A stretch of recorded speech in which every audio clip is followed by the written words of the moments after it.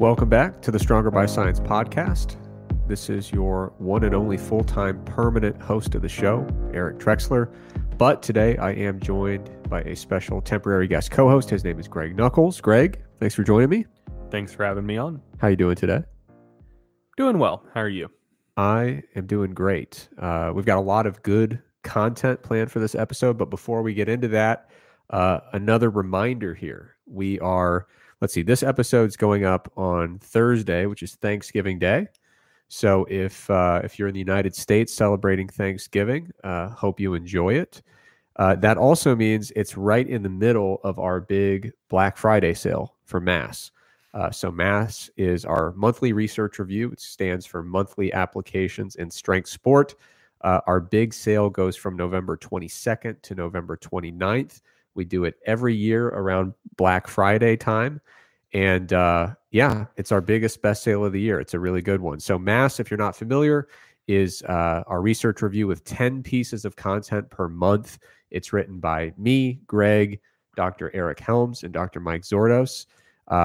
And as I mentioned in our last episode, there's a pretty big announcement for the upcoming issue. We are expanding the segment that we call Research Briefs, or the section of MASS.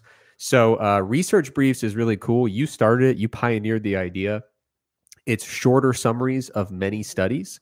And so what's exciting is that starting December 1st and every issue after, the Research Briefs section is expanded, which effectively doubles the number of studies that we cover every month when you compare to like the first issue ever. You look like you had something to say. I was just going to say, if people know anything about me, you should know that I'm always a pioneer in the general field of brevity. Yes, that has always been my specialty. That's one of our biggest challenges. And so just expanding it into a new medium. Yeah, as the director, producer, and chief content creator for this podcast, one of my biggest challenges is trying to get some more words out of you, get a little bit more engagement.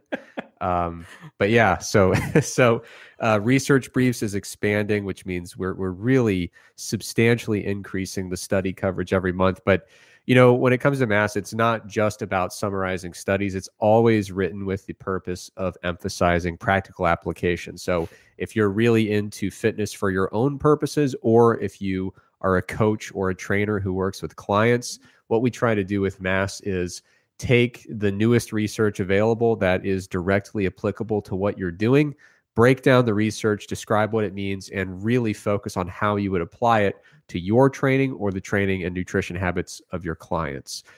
So during the Black Friday sale, it's our lowest prices of the year. If you sign up during that sale, you get locked in at your subscription price, so you can really take advantage of that lower monthly rate. We do have discounts for our monthly subscriptions in addition to our annual and our lifetime subscription options. If you're not certain if you're ready to subscribe, you can check out a free issue. You can find that at strongerbyScience.com/massbestof with hyphens between those words. And like I said, the sale ends November 29th. Another perk, I'm about to sneeze, but I might hold it in. Another perk is if you sign up during the sale. True professional. This is serious on-air talent. If you Say sign what up, you will about Rush, I never heard him sneeze on air. That is pretty wild. I know the pros have a sneeze button, but that still, if you're on camera, you can't just bail. He must have just never sneezed. Anyway, if you sign up during the sale, another perk is that there's a charity component. So 100% of your first month's payment will go to charity if you do a monthly subscription, or if you do an annual or a lifetime subscription, $21 is going to be going to that charity. And the charity is oriented, kind of aimed at reducing hunger and supporting food banks in the United States. Another way to support the show, if you feel so inclined, would be to subscribe to our diet app called Macro Factor. And of course, a third way is to use the discount code SBSPOD when you're checking out at bulksupplements.com for a 5% discount on your order. Okay, moving on. Road to the stage. How is it going, Greg? Road to the stage is currently on pause, but that's a good thing. It's been a very productive pause. I had a can't really call it a short-term goal. I had a moderate term goal of getting below 235. That's what I weighed just before getting married back in 2013. So I am now lighter than I have been in what I would personally consider my adult life, which is nice. So yeah, I wanted to get there before the holidays. Glad I made it.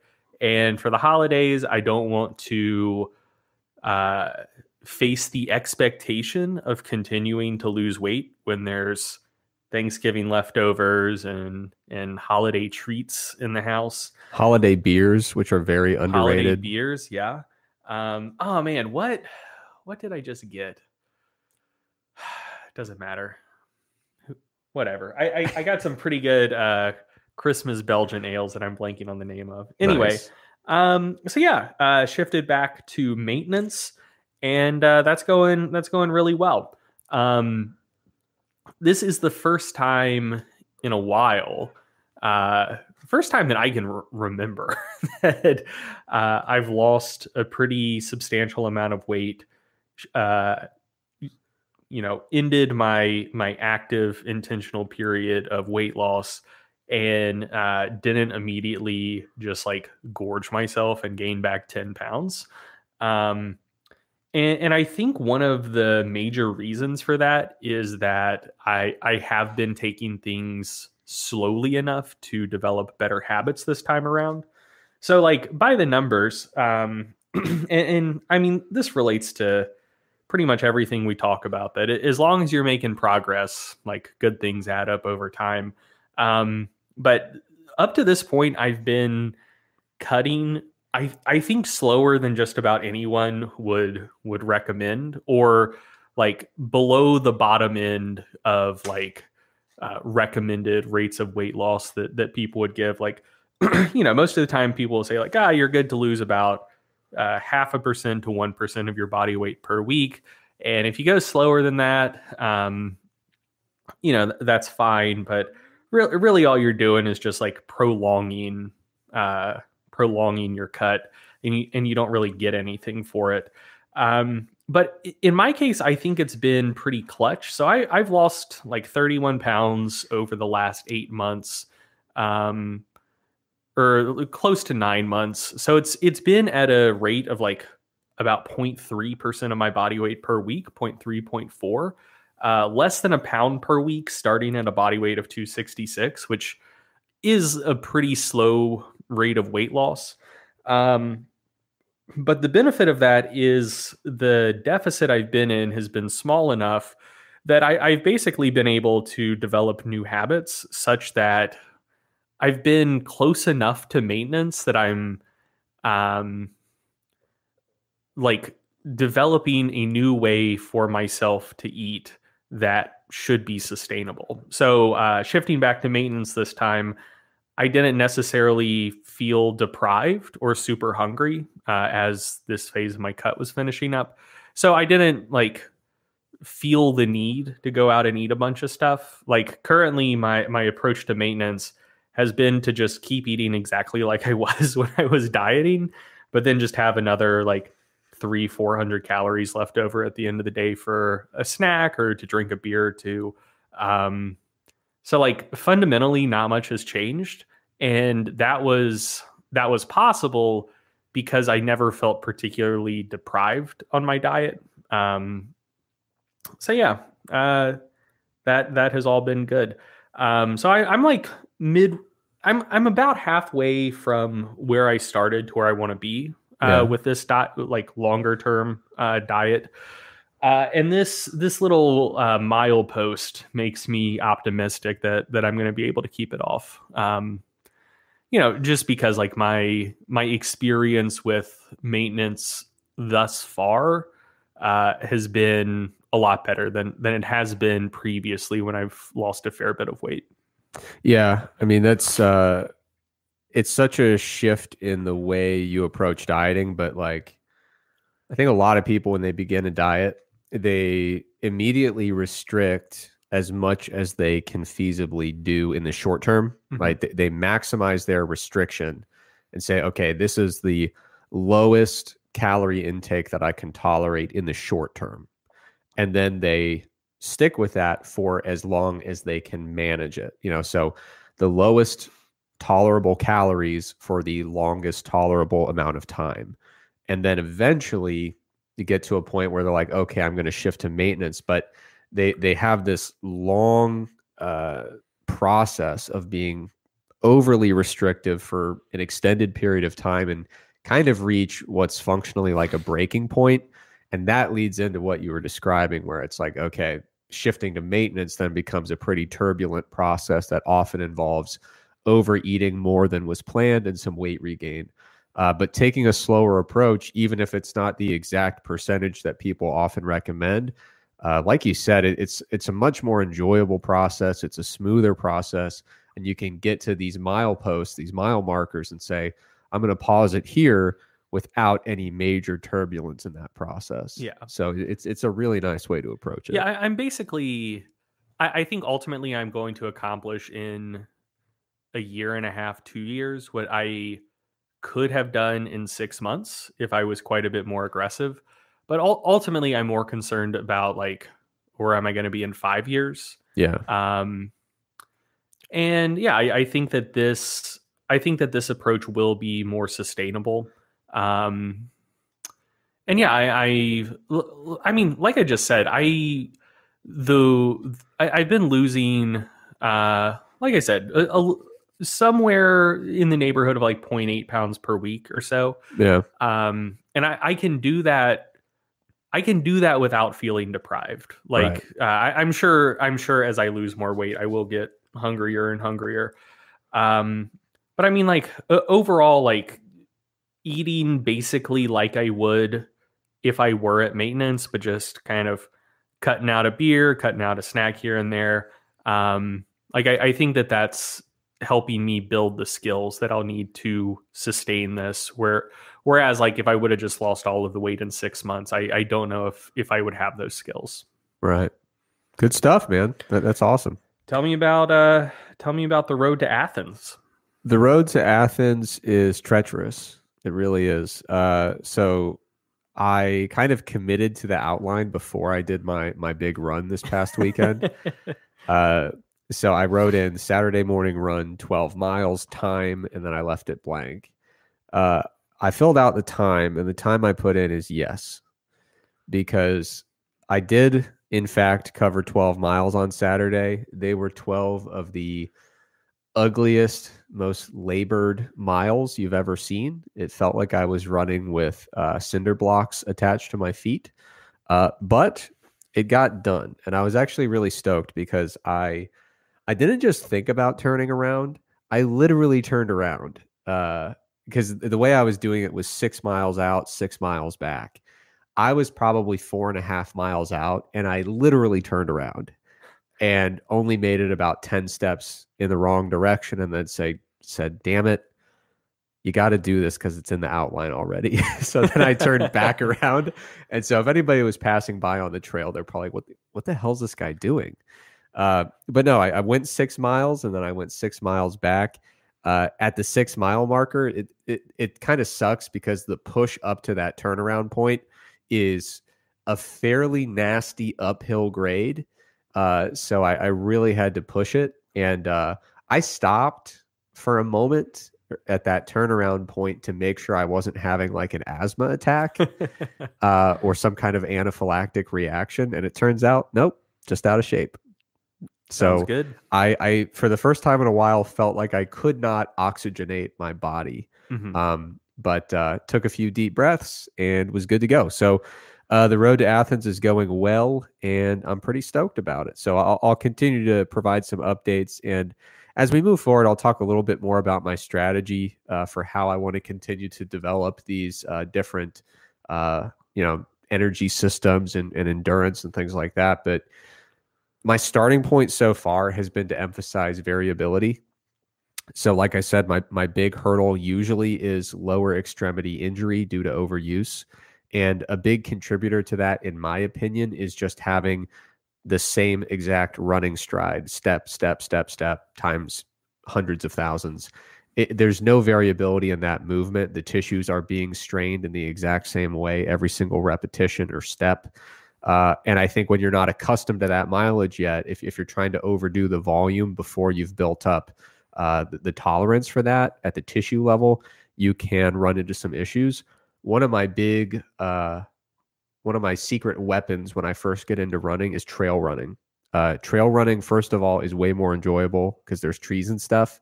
I get very bored on a treadmill or just on a flat road. Trail running, when you have to navigate some root systems, the downside, of course, is you might fall and you open yourself up to ankle injuries. You open yourself up to foosh injuries or falling on an outstretched hand. But if you can avoid those instances, I find it very helpful as you're navigating root systems in different terrain when trail running. Each stride is a little bit different. There's a lot more variability in the movement. And so you're not doing the same exact impact over and over. So both for enjoyment purposes and for slightly, physiological purposes, starting out with trail running was a huge trick that I had up my sleeve. At this point, I'm able to put in some pretty serious mileage on flat ground. So I've kind of gotten past the need to have a whole lot of trail running, but I still like to mix it in from time to time. Have I ever told you my one and only trail running story? Did it end with a fall? Something arguably worse. Okay. So, yeah, where I grew up, there weren't many trails. Yeah. There was a lot of nature, but the only place within comfortable driving distance that had trails was the park, Rich Park, and those didn't seem to be particularly amenable trails for running, just because like Rich Park is kind of built at the bottom of a topographical bowl. And so the whole thing, you're just running up and downhill the whole time. Yeah. So when I ran, I would just always run on the little road where I grew up. It was fine, not much traffic. So that was always my approach. So one time, this guy, Abe, said, "Hey, I'm going trail running. Do you want to come with me?" And I said, "Okay, sure. Like I'll roll the dice. I'll give it a shot." So we went to Rich Park and went out, started running, having a good time. And then we're going over this bridge that's over this little creek. And I feel a very sudden, sharp pain in the bottom of my foot. There was an exposed nail coming out of the bridge from where a board had pulled off. And so I had a rusty nail about 2 inches up into the sole of my foot. And at this point we were, Rich Park isn't big. So we weren't that far from the parking lot, but we were probably a good 3/4 of a mile from the parking lot, I would say. Not 3/4 of a mile into the run, but like, as the crow flies. Yeah. And so anyway, I gingerly lifted my foot straight vertically up off of the nail. And yeah, had to very gingerly make my way back to the parking lot. And like I said, the nail was very rusty. And so I'm sure it wasn't particularly good for me. And I would say maybe like 3 minutes into our little hobble back to the parking lot, I was faced with a scenario because my foot was starting to swell very quickly. And so it was just like, do I keep my shoe on and just like compress the shit out of my foot? Or like, do I take my shoe off and try to make it back? Again, like walking through the woods, already found one exposed nail. Like, do I want to make that trek barefoot? So anyway, left the shoe on, and these were just like standard basketball shoes. So like they had laces, but like there was so much pressure of my foot against the inside of my shoe that like it had tightened just like the standard bow knot of my shoelaces enough that it was challenging to get my shoelaces undone. So anyway, had to go to the hospital to make sure nothing too serious was going on. Got another tetanus shot. Anyway, haven't been trail running since. Yeah, I don't blame you. So look out for turning your ankle, look out for falling, and look out for that as well. Yes. Results may vary. All right, so moving on, feats of strength. Who is doing strong stuff? So I just have one this week, and this is I think, a very cool feat of strength. So Bev Francis recently stepped back on the platform.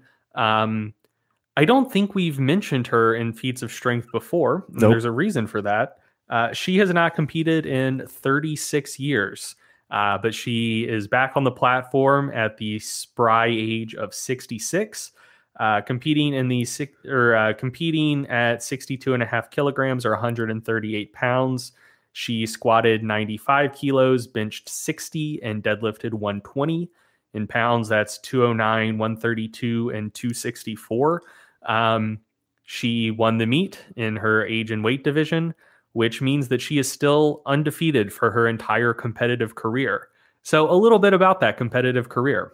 She previously competed from 1977 to 1985, in the process winning 6 consecutive IPF World Championships. And she was also the first woman to ever bench press over 300 pounds, which is a huge milestone. And I think at the time she bench pressed 300, I think the next heaviest female bench of all time was like 260. So she was way ahead of the field in her day. So yeah, after she won her 6th consecutive world championship, she basically, I think, decided like, you know what, I've done enough in powerlifting. Let's try something else. So she got into bodybuilding and ended up the runner-up in the Miss Olympia contest twice, in 1990 and 1991. And there is a story behind that 1991 Miss Olympia that is on her Wikipedia page that you should go read. Sounds like a complete hose job. In 1990, she had been told that she was not quite big enough to dethrone the winner, Linda Murray. And so like earlier in her career, in her first bodybuilding shows, she had been told that she was too big. And then like the judging standards of female bodybuilding changed. They started to reward more size. And so she was told in 1990, like, oh, you're the runner-up because you're not big enough. So she said, fuck you guys. I'm going to get freaky huge. And so she went out and put a lot of muscle on her frame between 1990 and 1991. In 1991 was the first time that the Miss Olympia had ever been live broadcast on ESPN, which that's very cool. Like early 90s, not only Mr. Olympia, but Miss Olympia on ESPN. Truly good times for the iron sports. So anyway, it was on ESPN and she was in the lead after prejudging, like leading up to the night show. And her understanding and the understanding of everyone else was that the night show was basically just a pageant. Like you're getting up there, you're going to flex, you're going to put on a show for the audience, but the winner had already been selected because that's apparently how it worked. Yeah. So she fully expected that she already had the win locked up. But then somehow out of nowhere, she still ended up getting second and Linda Murray beat her again. And the speculation is that since it was on ESPN, there were maybe some prods from higher up saying like, you know what, actually, we don't want to reward mass monsters in Miss Olympia because maybe that's not going to be good for viewership. So that's the speculation that exists. Anyway, she was, in addition to being just a groundbreaking powerlifter, she was an excellent bodybuilder who, for my money, should have won a Miss Olympia. And also, before she got into either one of those, she held the Australian national record for the shot put throw. So one of the more impressive total careers of any iron sport athlete ever. I don't know if there's anyone else who is in both the International Powerlifting Federation Hall of Fame and the IFBB Hall of Fame. If there is, it's certainly not many people. She does hold that distinction. And then, so, you know, after she got done with bodybuilding, because I think after that 1991 runner-up in the Miss Olympia, she basically just said, you know what, fuck it. Too much politics and bodybuilding. I'm done with this. So then she started a gym. It was previously a Gold's Gym. And then I think in 2005, it rebranded as Powerhouse Gym. But it's been called the East Coast Mecca as a kind of term of homage to the Mecca of bodybuilding, Gold's Gym Venice. So it's arguably the best bodybuilding gym on the East Coast. So she, ran that for a long time. And I mean, so many great bodybuilders have trained there. And I have never been to her Powerhouse Gym, but as I understand it, it's absolutely incredible. So anyway, I think she's retired from that now and is just back home in Australia, just hanging out and getting back on the powerlifting platform. So still very strong for a woman her size and certainly a woman her age. And like I said, one of the most decorated iron sport individuals that there's ever been. So if you didn't know the name before, you know it now. Bev Francis, absolute legend, back where it all started, back on the powerlifting platform. And I don't know if you love to see it, but I love to see it. That's awesome. And, I did recognize the name Bev Francis from the gym. I didn't understand the entire history of her competitive career and how decorated an athlete she is. I also can empathize with her. A lot of people were saying in 2017, when I did my first pro competition in bodybuilding, that society wasn't ready for that kind of muscularity. And a lot of people are saying, I don't make this claim, but I did get a lot of letters and a lot of emails saying that if I wasn't so muscular, I probably would have secured the win. So I have been in her shoes, and those are not good shoes to be in. That is also why I haven't competed since. It's just too frustrating. Understandable. Okay, so my hope for this episode, like I said, this is airing on Thanksgiving Day. Many people will be busy watching parades with floats and, football and eating turkey and stuff like that. My hope is that this podcast will accompany you on your travels home. After Thanksgiving, you've probably gotten an argument with your drunk relatives. They probably questioned all your life decisions very critically. They probably argued with you about politics. On your ride home, you just need some stress relief, and that's what we're here for. Greg and I would never question your life decisions. We would never argue with you about politics. Okay. So we're here to facilitate your drive home or your flight home. To transition to the next segment here, some nice, easy listening. What I want to do is talk about mass a little bit more. This is a shameless promotion for the sale we have going on, but it's also good content because mass content is perfectly in line with what we do with the podcast. So I mentioned earlier that we have a free issue, the Best of Mass issue, which you can download and you can read to see if you like what's going on in the pages of Mass. Just to give you an idea of what you might find in that issue, we've got Improving Muscle Growth by Individualizing Training Volume. That's an article by Greg. Time to Reframe the Proximity to Failure Conversation. That's by Zordos. A Progression Framework for Hypertrophy, a very practical article by Helms. Modest glycogen depletion may impact lifting performance more than you think. That is by me. Ribosome biogenesis influences whether high volumes cause more growth by Greg.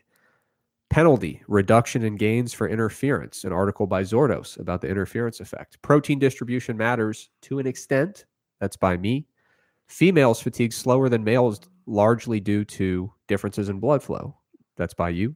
And then we got videos, one by Zordos on volume cycling, a very, very popular topic in the lifting world, and a video by Helms, translating nutrition guidelines to life.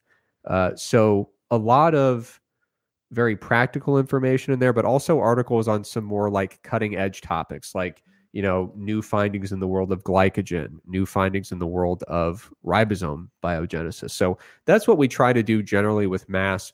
And in this episode of the podcast, we did want to take a little walk down memory lane and talk about some of our favorite stuff from the last year or so of Mass riding. So I was brainstorming, thinking through some of my favorite stuff from the past year, and I know you're going to share some more in-depth summaries of your favorites from the past year or so. I can't make this list without talking about my article, which was called "Does Getting Lean Make Your Next Bulk More Effective?" Little did we know. This article that proved to be basically our entire content strategy for 2 months. More than 2 months. So this article was kind of pushing back against the very common recommendation that, you hear it from time to time in the evidence-based fitness world that you should get leaner before you bulk, that this would have potentially positive effects on inflammation levels or insulin sensitivity or any number of factors that would lead your next bulk to be more effective. You'd be able to gain a higher proportion of lean mass and a lower relative proportion of fat mass. That is kind of the concept. In this mass article, I kind of broke down my reasoning for why I didn't think the evidence supports that contention. It got, people read it, which is good. People commented about it. People tagged in their favorite fitness influencers and evidence-based fitness professionals. And then debates followed from there. And then several articles back and forth, rebuttals to rebuttals, and then rebuttals to those. Yeah, you can think of this mass article as the pre-buttal to the rebuttal to the rebuttal. Exactly, yeah. We were on Jeff Nippard's channel, had a roundtable that I thought was really constructive with Mike Israetel and Menno Henselmans. So this was an article that I loved writing it because I think the topic is very interesting. And I've always been quite skeptical of the claim that you should get leaner in order to make your next bulk more efficient in terms of lean tissue accretion. So this article is really where it all started. And we had some really constructive and fruitful conversations back and forth in the articles and the debates that followed. But ultimately, I think if you want to catch up with that, the series of articles on strongerbyscience.com were really nice because they started with this core argument, which did hold up throughout the conversations back and forth. But because the arguments kept going further and further, we supplemented it with those articles on strongerbyscience.com. We did our basically our own little non-systematic meta-analysis, I guess quasi-systematic meta-analysis, where we got individual participant level data to look at how baseline body fat influences, success rates in a following, hypertrophy focused training program and things like that. So man, that was quite an adventure, and it all started in the pages of Mass. Another series of articles I really liked writing within the past year was about meal frequency, and more specifically looking at protein distribution. So with meal frequency, back in the day, everybody's talking about meal frequency within the context of, if I eat more meals per day, will I speed up my metabolism? I feel like everybody at this point has gotten off that particular bandwagon, and if anything, is going the other direction. And now it's trendy to have fewer meals, right? So it used to be 8 meals a day was really fashionable. Now it's like 1 meal a day is really fashionable. And in these articles, I've talked about, how empirically what seems to happen when we increase from 2 meals a day with sufficient protein up to 3 meals a day with sufficient protein, or what happens when we increase from 3 meals a day up to 6 meals per day with sufficient protein. And in the context of writing these articles, I always felt that 3 high protein meals a day was better than 2. And in the course of writing these 2 articles, they largely confirm that particular perspective. When I say better, I'm talking in terms of supporting hypertrophy and building muscle. What was interesting is I used to tell people 3 to 5 meals a day is probably the sweet spot. In the process of writing these articles, the evidence challenged that perspective and suggested that 3 to 6, 3 meals per day and 6 seemed to be fairly equivalent in terms of outcomes. So I used to cut it off and say 3 to 5. It was harder to justify cutting that off at 5 instead of 6 after digging into some of this newer literature. And ultimately, that's what Mass is all about. It's about looking at the newer evidence as it comes in and continuing to update recommendations and prior beliefs. So that's my favorite thing about being a contributor to Mass, is that we literally have to stay on top of the literature. Like, we don't have a choice. We can't rest on our laurels and say, nope, I made my recommendations in 2013 and those are in stone, which is something that you kind of do see. Like, there are some people who haven't really revisited their kind of standard recommendations for quite some time. So yeah, that was one article that made me really question some of those preformed recommendations. Now, another series of articles that has become more and more important to me over time is I wrote a couple articles about vegan diets. One was a shorter term study that was, heavily supplemented with mycoprotein, looking at muscle protein synthesis rates over several days. And that's an important consideration. So in these mass articles, we sometimes, when it's useful, get into some of the nitty gritty details about methodology. And one of the things I've said on the show previously is that sometimes people get a little bit too excited about extrapolating muscle protein synthesis results to hypertrophy over time. But it's important to recognize that there are some muscle protein synthesis studies that are more applicable or more generalizable than others. So when you're looking at muscle protein synthesis rates over a long stretch of observation time, so over days rather than hours, that can increase the generalizability when you're trying to make inferences about hypertrophy.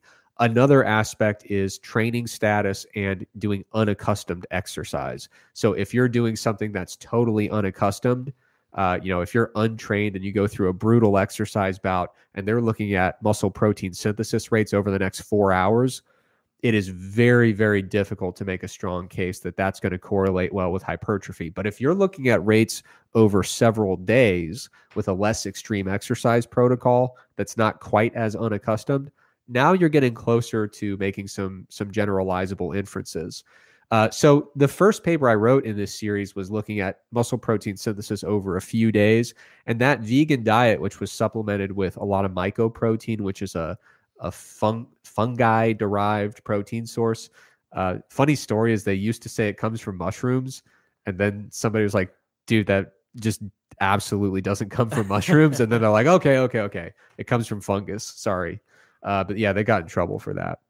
But anyway, that vegan diet, as long as protein was high enough, and as long as I already mentioned, meal distribution and protein distribution was sufficient, as long as you're getting 3 or 4 at least high quality, servings of protein, the vegan diet and the omnivorous diet, the results were quite comparable, quite similar.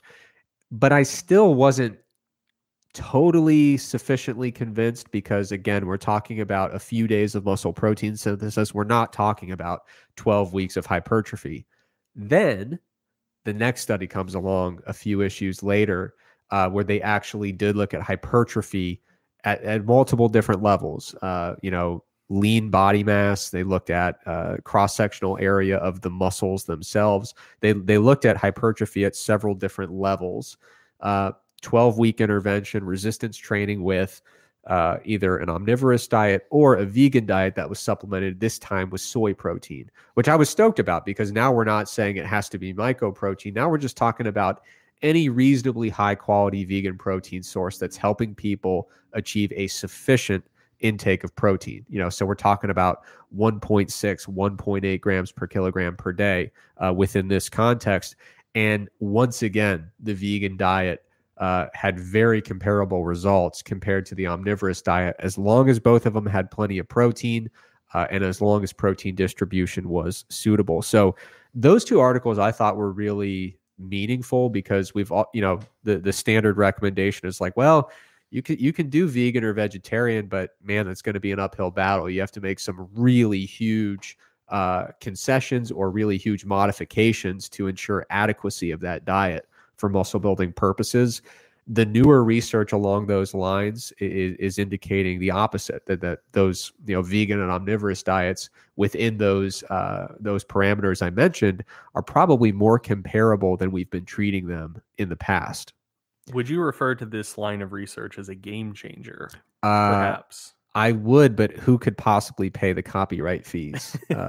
No, but it is. I did make a game changer pun in one of the titles. It was vegan diets. not a game changer for hypertrophy, but a viable alternative.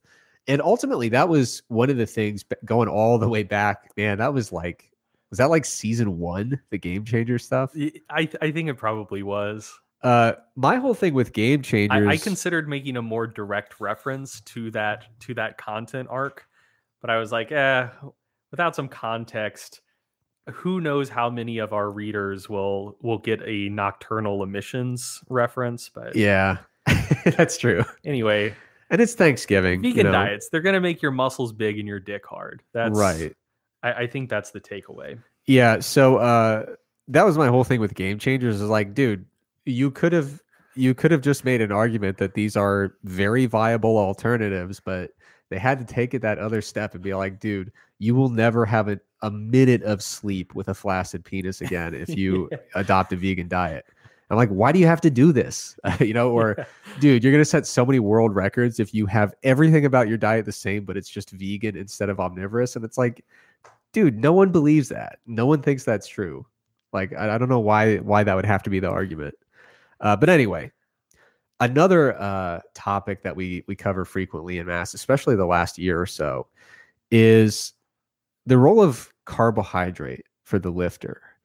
And this is an interesting area, and it gets more interesting as lower carbohydrate approaches become more and more popular. So keto got really big for lifters, I'd say probably like 2012, 2013, 2014. Seems about right.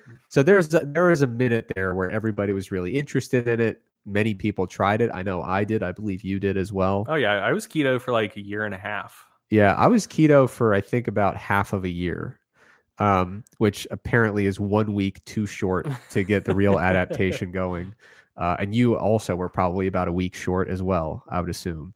I was mostly keto in the run up to my first powerlifting world records, actually. Nice. You could have marketed that hard. So I did start eating carbs again, maybe like a month, 2 months out from the meet. But anyway, then I did my entire next training cycle with carbs and got a lot stronger and set more world records. So yeah. I don't really think the presence or absence of carbs really made that much of a difference. Yeah, and that's really been the real heart of the issue when it comes to carbs and how we discuss it in mass. And Helms and I have had a bunch of really constructive peer reviews. So when we write an article for mass, all of the authors peer review it. And sometimes, we will get into extremely heated, highly personal arguments that involve a lot of name calling, a lot of insults. And so Helms and I have gone back and forth on the carb articles. But ultimately, the question is, how much does a lifter really need them? And, in what context? And we've covered a lot of keto articles in mass. We've covered a lot of articles that discuss when to have carbs and how much carbohydrate to consume for the typical lifter. And generally speaking, the arguments come back to the fact that as a lifter, if you're doing stuff in the kind of more hypertrophy focused rep range or higher, if you're doing sets of 3 and sets of 5, and that's making up the basis of your training, you probably don't need a huge influx of carbohydrate to get through a training, to a workout or a training program. So when you tell me that you had a really successful meet prep while doing keto, that doesn't surprise me in the slightest, just because your training did not tax, the glycolytic energy system to a significant degree. Oh yeah, I was doing that. That was the meet where I was doing like Bulgarian style training in the lead up. So a lot of singles. And if I did a set of 3, I was just like, that's too much. I'm doing doubles tomorrow. Yeah. So yeah, in that context, it's like, there's really not much of a physiological rationale to suggest that you need a really high amount of carbohydrate. But when it gets into, hey, I'm doing a more hypertrophy focused program, lots of 8s, lots of 10s, lots of 12s, or if you're doing something like CrossFit and you're just going crazy with the glycolytic energy production, in those contexts, we've got a lot of articles that have gone into how much carbohydrate would be needed, when it would be needed. And there have been some really fascinating studies about that within the past year or so. But we don't just focus on carbs. Another thing we've talked about in the past year is fat restriction and how that impacts testosterone levels. And man, that is a really tricky conversation to have because you look at this literature, right? And there's plenty of studies indicating that if we do relatively, not super severe fat restriction, if we're talking about going from like 40% of calories from fat down to 20%, that's like a fairly standard approach with some of these studies looking at the effects of fat restriction, or maybe 35 to 15%. We're not talking about going on like a 3% fat diet or anything like that. And what's really fascinating is these studies do tend to show a reduction in testosterone and other related androgenic hormones, right? Other androgens. But what's tricky is trying to sort through, what is the perfect diet for testosterone, if we assume that it actually matters all that much, which is a completely separate assumption. But there's research showing that really extreme carb restriction can negatively impact testosterone. There's research showing that really extreme fat restriction can also negatively impact testosterone. And there's just studies showing that simply reducing calories in general will reduce testosterone, and studies showing that simply having a high ratio of protein to other stuff in your diet reduces testosterone, which is essentially the same thing as saying carb or fat restriction or a little of both. So it gets really challenging when you try to sort through those details and say what exactly is driving these reductions in testosterone. But one of the things I focus on in that particular line of articles, whenever I talk about fat and testosterone or testosterone boosters, my big question is what do you want this testosterone to be doing? So how much the types of fluctuations in testosterone that we see, for example, in studies on testosterone boosting herbal ingredients, for example, the magnitude of effect is really nowhere near large enough in the data that we've seen up to this point to suggest that it would meaningfully impact strength or hypertrophy or anything like that. I think the most you could maybe hope for with those types of ingredients, dietary supplements to enhance testosterone or macronutrient modifications to enhance testosterone, the most you could really hope for is if you're kind of at the low end of the normal range, maybe getting a little bit of a boost that would get you to a spot where you feel other benefits of higher testosterone. Things like your just general energy level subjectively, or your libido, for example.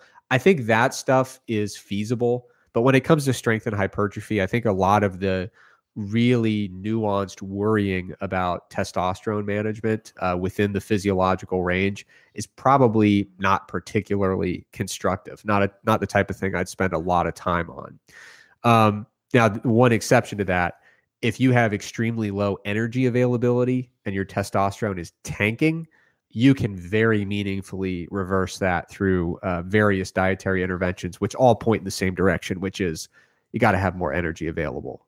In that case, you can see people go from the high end of the normal range throughout a bodybuilding prep, go down to testosterone levels that are so low. I mean, when you look at some of the case reports, or if you do a bodybuilding prep and you get your blood work done, I don't know what my normal test is. I've never checked it when things are good. I only check it when things are bad. But I've heard of people who go from like 700 to like 110 over the course of a bodybuilding prep, and it's really not all that unusual. So in that case, that's a big change. Like I think that matters, and I think correcting that energy deficiency is a very straightforward approach to rectifying that, and I think the impact is huge. But for not huge, but it's meaningful, it's tangible. For everything else, those interventions that claim to bump your testosterone from 350 to 385, I don't think you can do a whole lot with that. That brings me to one of the topics that comes up a lot in mass, especially in my articles, is we talk about a lot of dietary supplements, and just looking back over the last year or so, I've covered ginseng, I've covered Diascorea esculenta, testosterone boosters, CBD oil twice, creatine, caffeine, dietary nitrate, vitamin D, alpha lactalbumin, pre and probiotics, hibiscus tea, kind of treated as a dietary supplement in a way, even though it technically is just a beverage, right? But we get into a lot of dietary supplements, some of which are quite common. And so you see them on the page and say, oh, maybe I'll learn something new about, an everyday supplement that has a lot of name recognition. But also I try to look at some of these other supplements that are lesser known, and see, hey, should this be on your radar or not? Two of the supplements that I've talked about recently in mass really fascinate me. And they're not yet at a spot where I would enthusiastically recommend them, but they are on my radar. They're kind of, I'm keeping an eye on them. One of them is capsiate or other capsaicinoids. So compounds that are structurally quite similar to capsaicin, which is what basically makes hot peppers very hot. And the other one is betaine. And betaine, we've written about that in Stronger by Science. We had a whole article about it. So the capsaicin literature is fascinating. There's now been papers showing enhancements in training volume, enhancements in strength endurance, enhancements in force, like maximal force production, and better training adaptations in a longitudinal trial. So better increases in, I believe, fat-free mass, and I believe bench press 1 rep max as well. So that alone, when you talk about those findings spread across 4 different studies, that's enough to get your attention, especially for a supplement that does not have a lot of research in general. But one of the issues that I've talked about is the fact that we just need a lot of replication. A lot of that research is coming from the same exact lab group, which is studying basically the same exact study population every single time.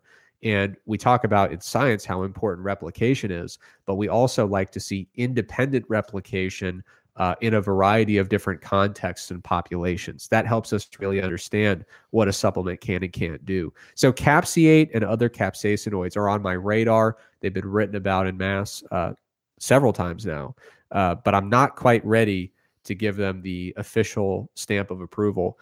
Another thing that's interesting about capsaicinoids is their slight impact on thermogenesis and hunger regulation. So capsaicinoids, there's a decent amount of evidence suggesting that they could have a slight impact on reducing hunger, reducing desire to eat, and increasing energy expenditure in the short window after they're consumed. So it's quite a fascinating supplement.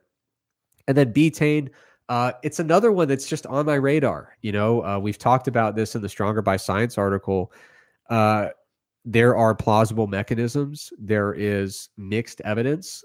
There's certainly some evidence showing benefits for body composition and performance, plenty of evidence showing no significant benefit. And it is one of those bodies of literature where you're just waiting for a pattern to truly form. I still think they need to test higher doses. I fully agree. And it's one of the things I tiptoed into in my conclusions the last time I wrote about betaine, because I want to be careful there. I don't want to tell people like, hey, go use a completely experimental dose that you have no idea how you're going to react to it. That's probably not the best way to do it. Rather, I'd like researchers. That's exactly how I would do it. I know it is. But for the purposes of the podcast, it's not a recommendation.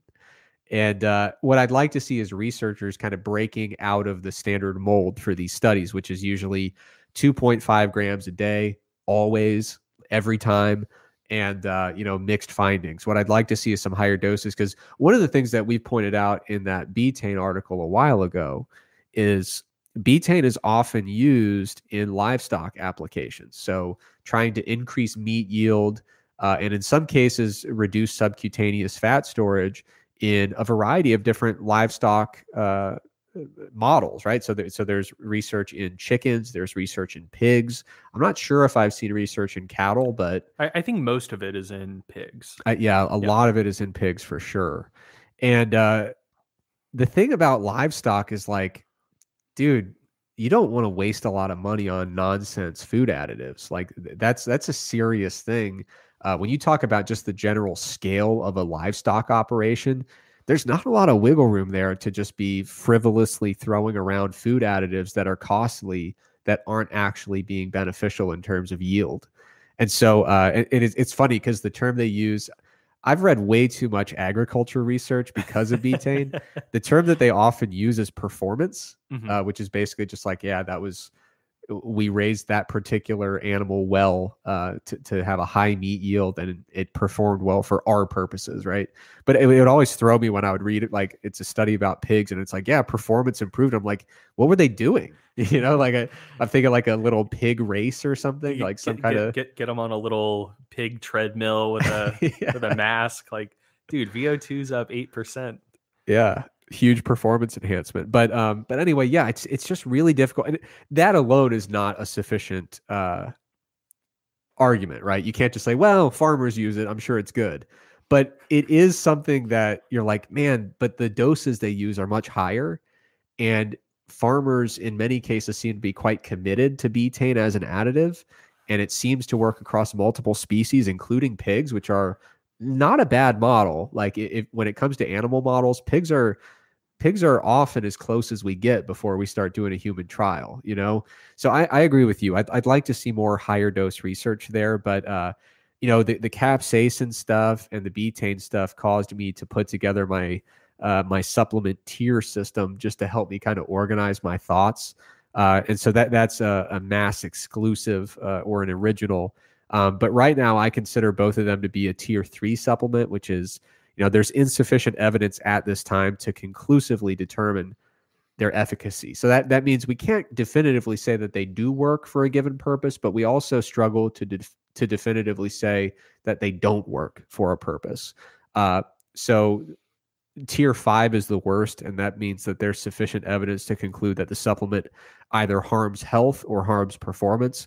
So tier 5 you want nothing to do with. And then tier 1 basically indicates that there is very strong evidence to support reliable and meaningful effects, practically meaningful. So tier 1 is rarefied air. We're talking about creatine when it comes to strength and performance. We're talking about protein supplements only if they're getting you to an adequate protein intake. But there's not a lot of stuff going on at tier 1. But anyway, that's my rundown of some of my favorite observations, favorite pieces of content from the last year or so of mass. And Greg, I know you've got a few that you enjoyed as well. Yeah, how far into this recording are we? I'm debating whether I want to do all 3 of these or just 2.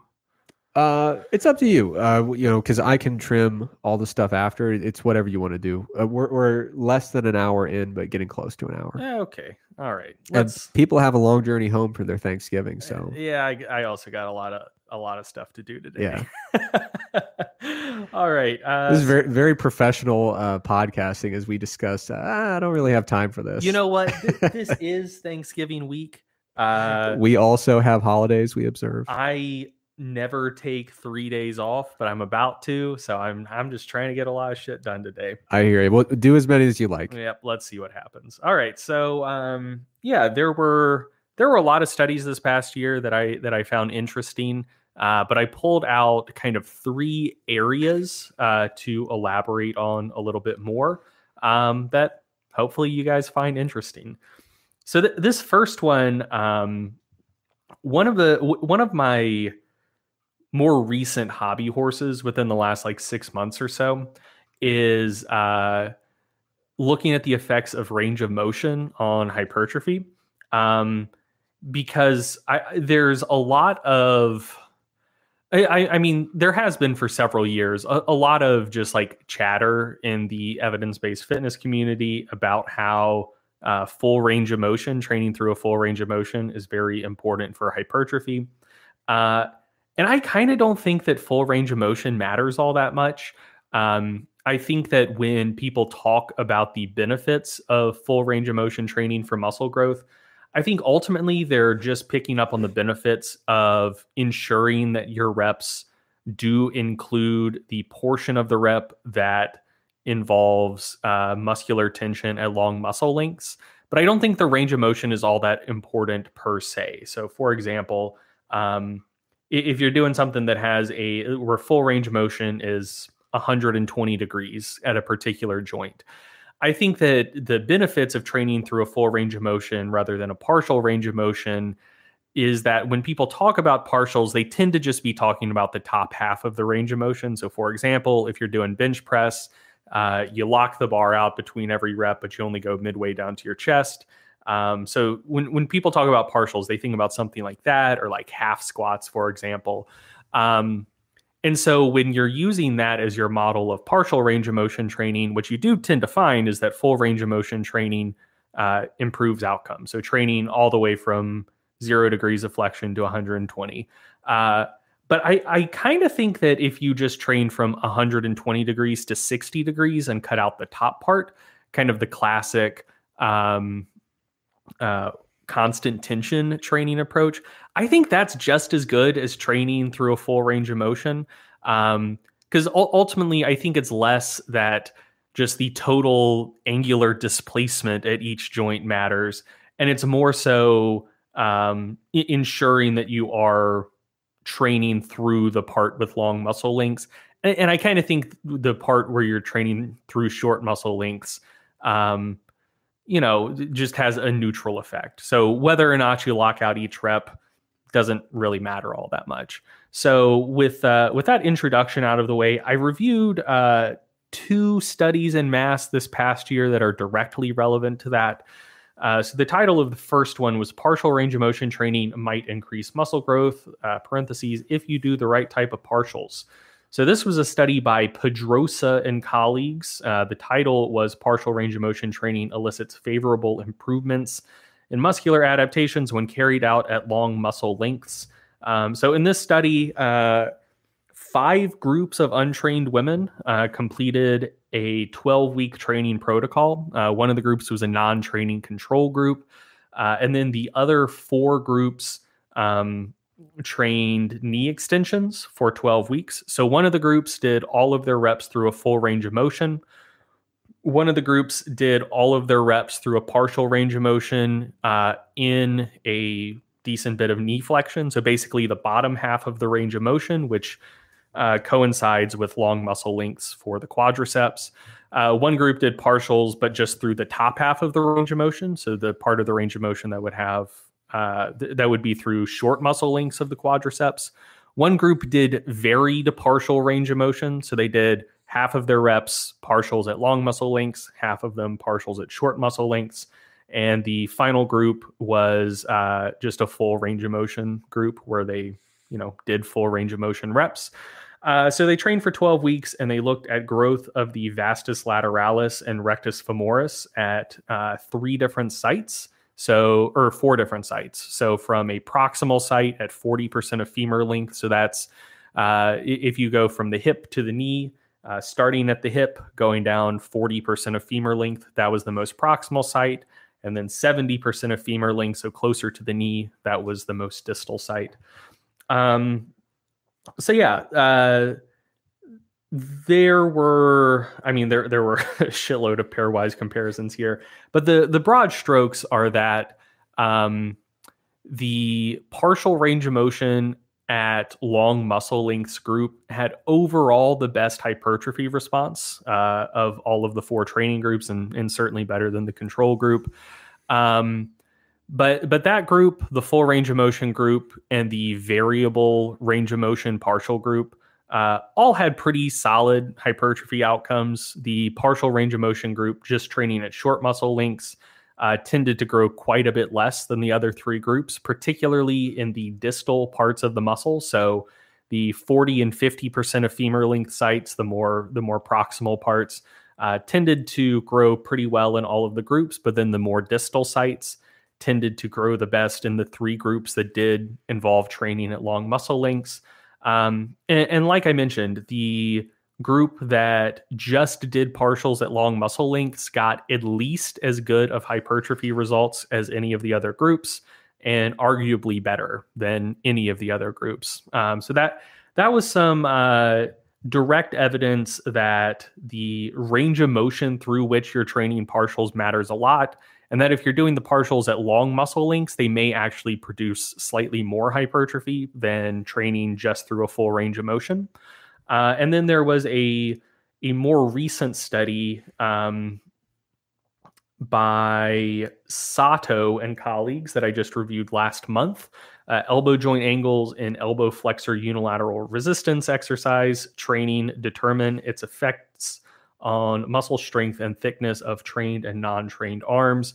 So in this study, subjects did unilateral preacher curls. There wasn't a full range of motion group in this study. It was just partials at long muscle lengths versus partials at short muscle lengths.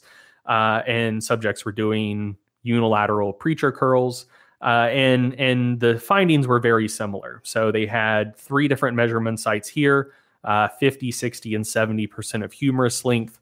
Overall, hypertrophy was greater in the group doing partials at long muscle lengths than the group doing partials at short muscle lengths. And the magnitude of difference increased as you moved towards more distal sites along the muscle. And then when averaging all 3 sites together, the group doing the long muscle length partials experienced like 2.6 times more hypertrophy than the group doing short muscle length partials. So again, not a direct comparison in that study to full range of motion training, but very clear evidence that not all partials are created equal.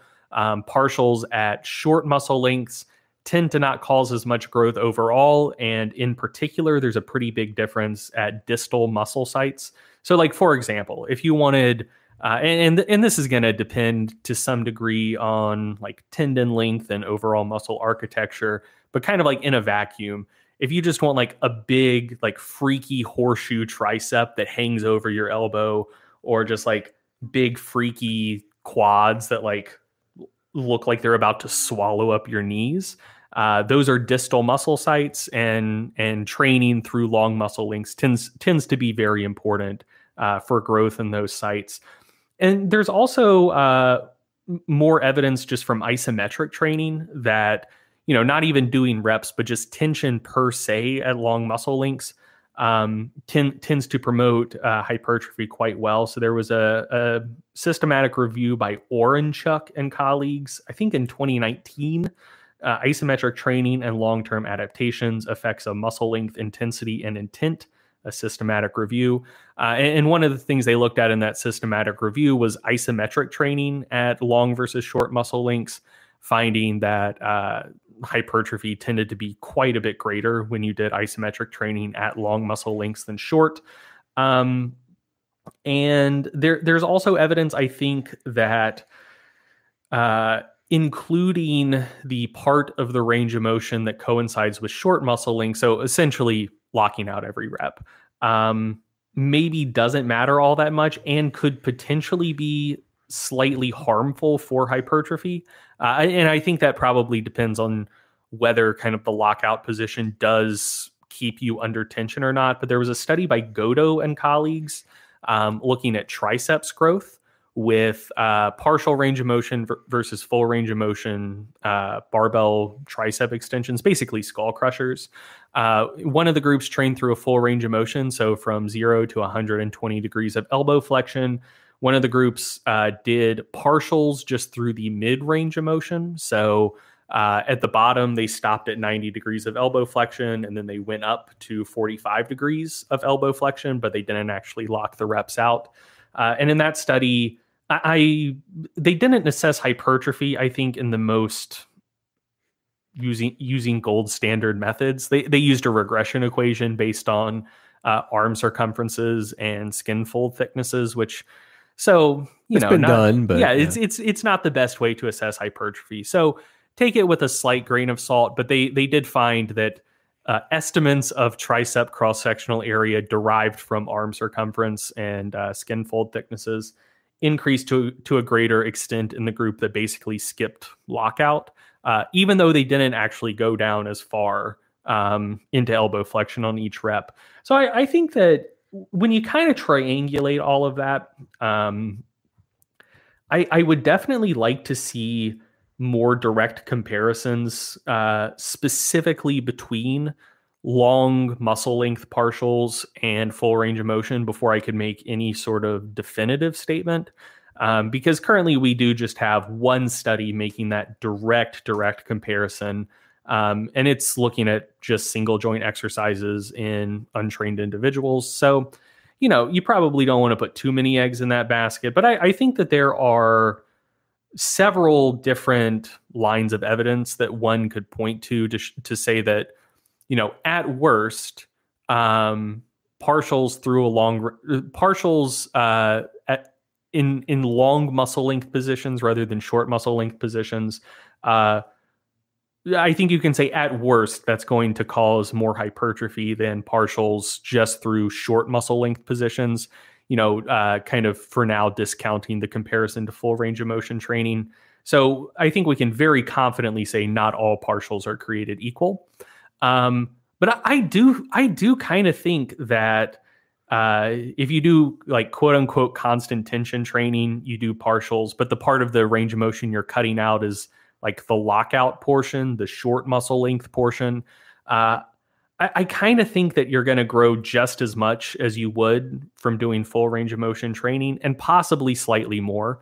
And another thing I'll note is that when we talk about the effects of range of motion on hypertrophy, I think it's also worth nuancing that just a little bit.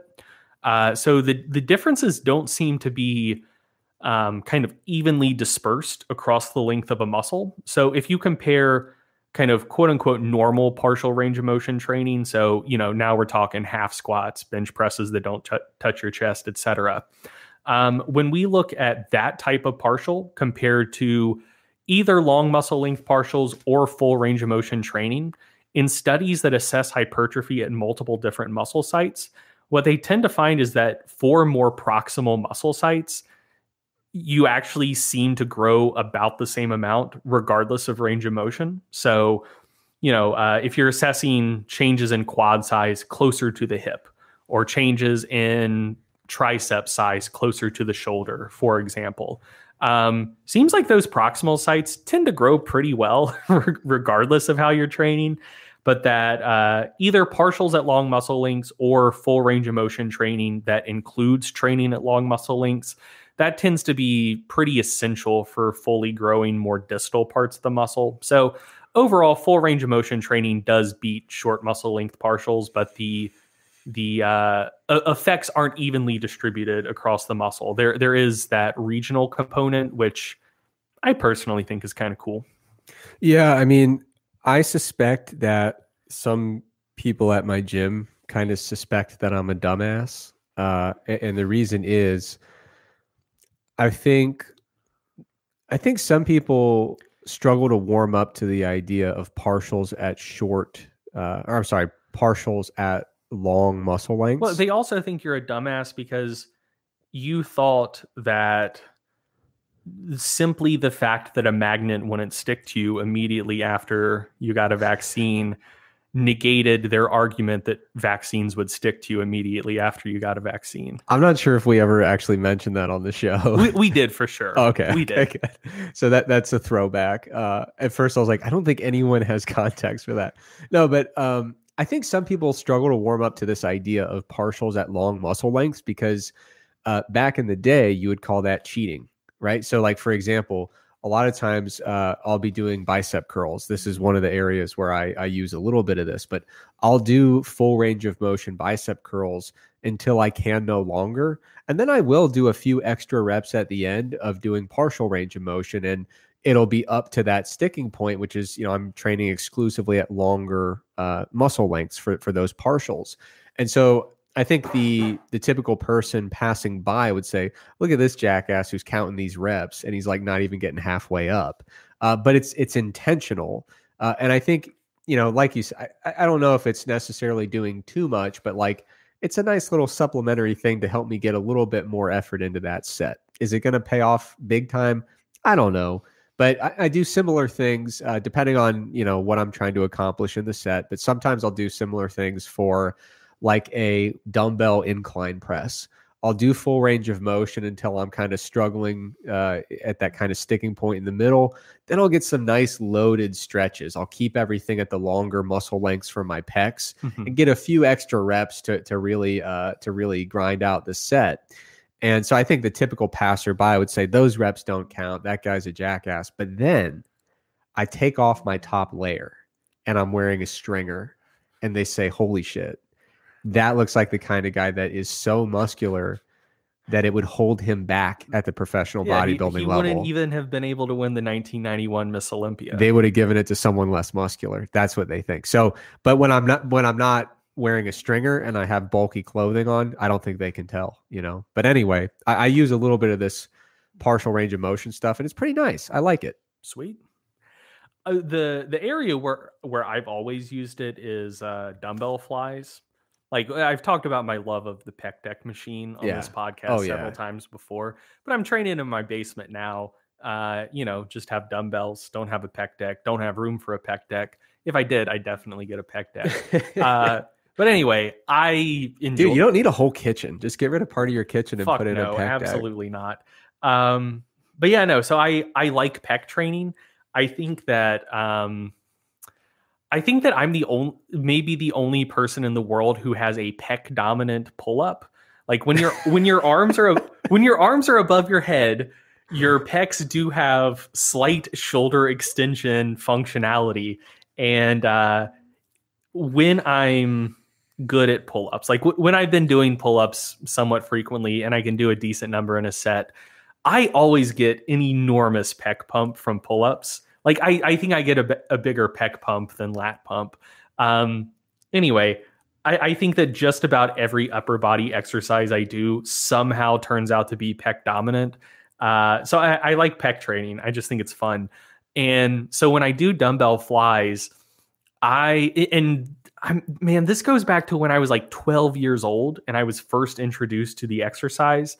Like I was doing like full range of motion, dumbbell pec flies on a bench in the local YMCA. And this older gentleman comes up to me and he said, "You want me to teach you how to do flies?" And this guy, I think I may have mentioned him on the podcast before. He was one of my first training partners. I had two very fun training partners at that YMCA. One of them was this guy I'm about to mention. The other one was a bounty hunter. And his name wasn't Dog, was it? His name, I shit you, this wasn't his real name, but everyone referred to him as Cornbread. Cornbread the bounty hunter. If we ever do merchandise, we have to have a Cornbread the bounty hunter character. Yeah.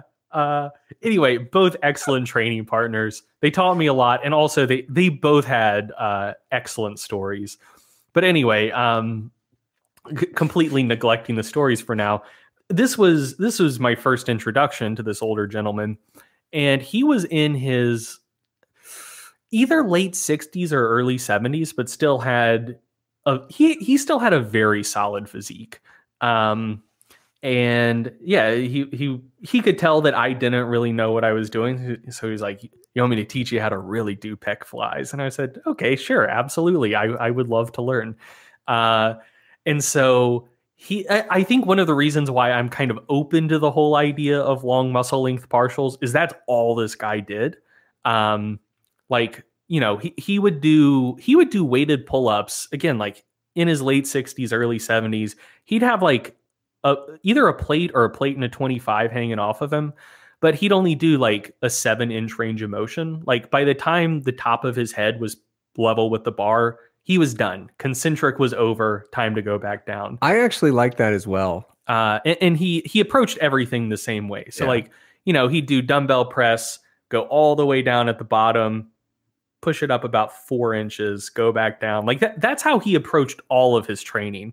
So anyway, he taught me that method of pec flies. Like go down until you get a deep stretch, go up until like you still feel a lot of tension on the muscle, but it's not acutely stretched anymore, and then just go back down. So we're talking pec flies through maybe a 6-inch range of motion. Yeah. And like I'd done flies before because I'd seen them in a magazine and someone big said, "This is a good exercise."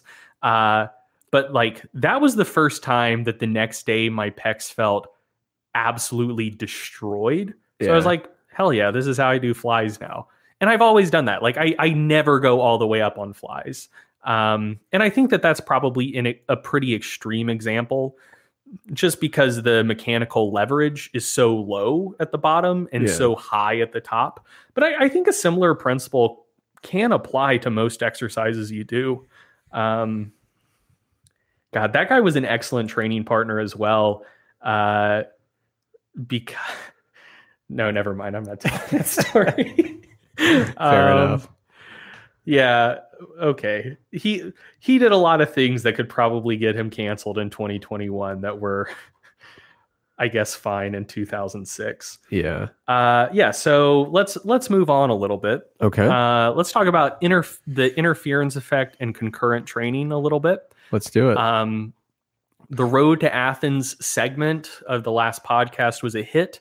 There were multiple people, and by that I mean 2 or potentially 3 people who asked for more concurrent training content on the podcast. So is that a representative sample of our listeners? Probably not. But let's meet their needs right now. Let's do it. So the title of the article I wrote was, "Does the interference effect get larger as training status increases?" Title of the study I reviewed was "Development of Maximal Dynamic Strength During Concurrent Resistance and Endurance Training in Untrained, Moderately Trained, and Trained Individuals, a Systematic Review and Meta-Analysis" by Petrie and colleagues. So in this meta-analysis, I mean, you can probably tell what they did just from the title. They started with a systematic literature search. They identified studies with healthy subjects between 18 and 40 years old. The studies needed to compare a group performing both lower body resistance training and endurance training versus a group doing an identical resistance training program but no endurance training. The subjects all needed to have the same training status. Resistance training needed to occur at least twice per week at an intensity of at least 60% of 1 RM. The endurance training needed to at least be of moderate intensity, so not like walking programs or anything like that. And the studies needed to report changes in maximal squat or leg press strength. Those were the inclusion criteria. They found 27 studies, all of which were judged to be of either moderate to high quality. Seven studies were on untrained subjects, 10 were on moderately trained subjects, and 10 were on trained subjects. I'll note that I don't necessarily agree with the researchers' characterization of untrained versus moderately trained in this study. So they categorized a study as being on moderately trained subjects if the subjects were reported as being active. So you'd only be counted as untrained if they reported that like people were completely sedentary. If someone was described as recreationally active but not participating in resistance training, they'd still count them as moderately trained for this meta-analysis. I don't necessarily agree with that, but yeah, because I mean, a lot of times for studies that are sampling like college students, for example, which is a huge percentage of studies, it's like, you're a college student, you go to class every day, maybe you play kickball twice a week, moderately trained. Yeah. So I functionally just view it as trained versus untrained. I don't like the untrained versus moderately trained distinction that they made in this study. But anyway, that's what they did. That's the nomenclature I'll use moving forward. So just be aware that when I say moderately trained, I'm talking untrained but fairly active. So anyway, they ran the meta 3 different ways. First, they just looked at all effect sizes from all studies. Second, they looked at just studies where the endurance and resistance training were performed in the same session. So, you show up at the gym, you run for 30 minutes and then you lift, or you show up at the gym, you lift and then you run for 30 minutes, all in one session. And then the third way they ran it was just looking at studies where the endurance and resistance training took place in different sessions. So they could have been on different days. They could have been on the same day, but like you lift in the morning, run in the evening, or vice versa. So they looked at it in those 3 different ways. So in their first meta-analysis, when it was just all effect sizes from all studies, they found that for untrained subjects, concurrent training led to strength gains that were just as large as only doing resistance training.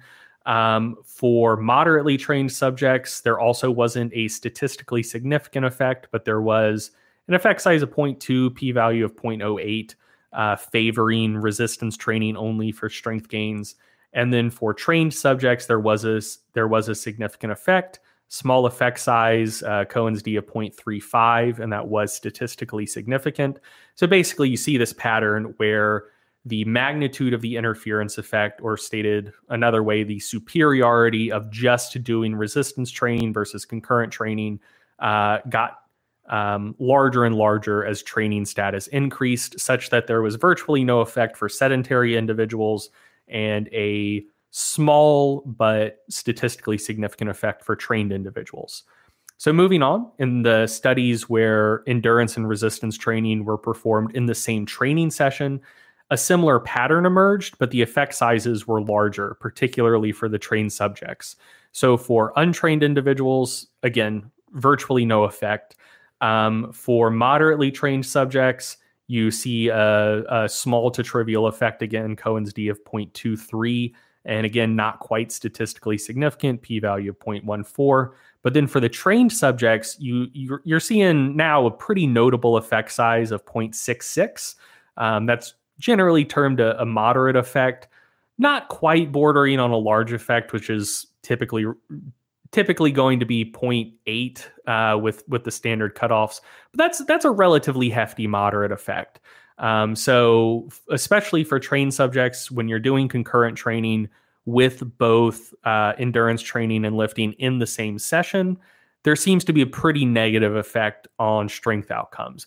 That's not to say you'll get weaker. You will continue getting stronger, but probably at a notably slower rate than you would have if you were just lifting and not doing endurance training.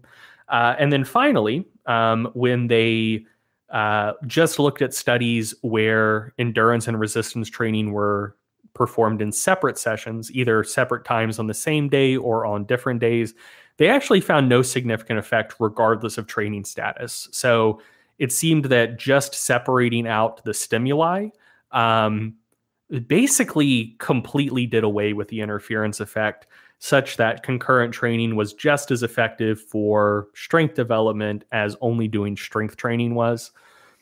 So I'll note, I do think that in a meta-analysis like this, where basically you're just looking at two training variables, like did you just lift weights or did you lift weights and also do cardio, you're missing out on some degree of nuance. Like you're basically not able to look to see if the dose makes the poison, as it were. So, I would not be an absolutist on this topic and say, like, look, man, like if you're trying to win USAPL nationals and also complete an ultra marathon and train for both at the same time, you're definitely not going to have a negative effect on your strength gains. I don't think that that's a justifiable take. Most of these studies use pretty moderate levels of endurance training in them. So I think the average frequency and duration was like about 30 minutes of cardio about 3 times per week. So like that level of endurance training, when combined with resistance training, if you're doing the endurance training and resistance training in separate sessions, doesn't seem to have a negative effect on strength development. But if you did considerably more endurance training, it probably would. But at least this meta-analysis doesn't really give us any clues for where that threshold lies. And the other thing I'll note, just related to this meta-analysis, is when people talk about concurrent training, the first study they generally bring up, and for good reason, is a study by Hickson from 1980. This is kind of the granddaddy of them all in the concurrent training literature. Title is Interference of Strength Development by Simultaneously Training for Strength and Endurance. So the title of this study is where the term interference effect comes from. The study was from 1980. It was the first study rigorously looking at the interference effect and whether concurrent training had negative effects on strength development. And so, yeah, this is the first study that people tend to cite. And it has a pretty large effect. So in this meta-analysis, the Hickson study The effect in favor of resistance training only over endurance training was about 0.61. And the subjects in that study were moderately trained, which, again, I would probably refer to as untrained. So when you look at the total batch of effect sizes from studies on moderately trained or untrained subjects in this meta-analysis, the pooled effect size for all of those is about 0.1. And the Hickson study, I believe, had either the largest or second largest effect size of any study that had been done. And the effect size for that was about 6 times larger than the pooled effect size of the other studies on untrained and moderately trained subjects. So it's very not representative of the body of literature, which isn't a knock on it. But this relates to something we've talked about on the podcast before, and that is when a body of literature is just developing, you shouldn't necessarily assume that the average effect seen in the first couple of studies in the area is going to be representative of where kind of the pooled effect estimate will wind up once more research is done. And it can go in both directions. So the typical way it goes is that early effect estimates are quite a bit larger than the eventual kind of pooled effect estimate that a body of literature settles on. And the reason for that is, well, there are several reasons for that, but one of the biggest ones is that most early research in a particular area is just kind of like proof of concept research, where if you are Hickson, you're an enterprising researcher in 1980, and you think that doing concurrent training will lead to smaller strength gains than just doing resistance training. If that is your assumption, what you need to do is you need to publish research showing that this is an area of research that warrants further study. And so you're essentially trying to design a study that will find a positive effect to validate the need for further research. And so I don't have the details in front of me right now, but if memory serves, the endurance training protocol in the Hickson study was one of the more challenging endurance training protocols that has been done in any concurrent training study up to this point. So it was basically designed to find an effect. And then once that effect was found, future studies have kind of used more chill, more representative, I suppose, endurance training protocols and have found considerably smaller effects. Sometimes it can work in the opposite direction as well. So for example, if say a supplement comes on the market and they find that maybe this has a small positive effect, it could turn out to be that like a different form of the supplement could be more effective. It could be that the dose used in the first studies was too small. And so you could see an increase in the pooled effect estimate over time. But the key point is just that, like, if there's only 1 or 2 studies in a body of literature, it very well could be the case that the effect they're seeing is a real effect, but the magnitude of the effect being reported may not necessarily be representative of where that body of literature will end up. So that was just a little tidbit I pulled out of the concurrent training meta. And then the final thing I want to talk about is muscle damage and eccentric training in particular, but more just like mitigation of muscle damage in general. So I wrote an article titled, "Does Eccentric Training Always Cause More Muscle Damage?" The title of the article I was reviewing was "Eccentric Exercise Per Se Does Not Affect Muscle Damage Biomarkers, Early and Late Phase Adaptations."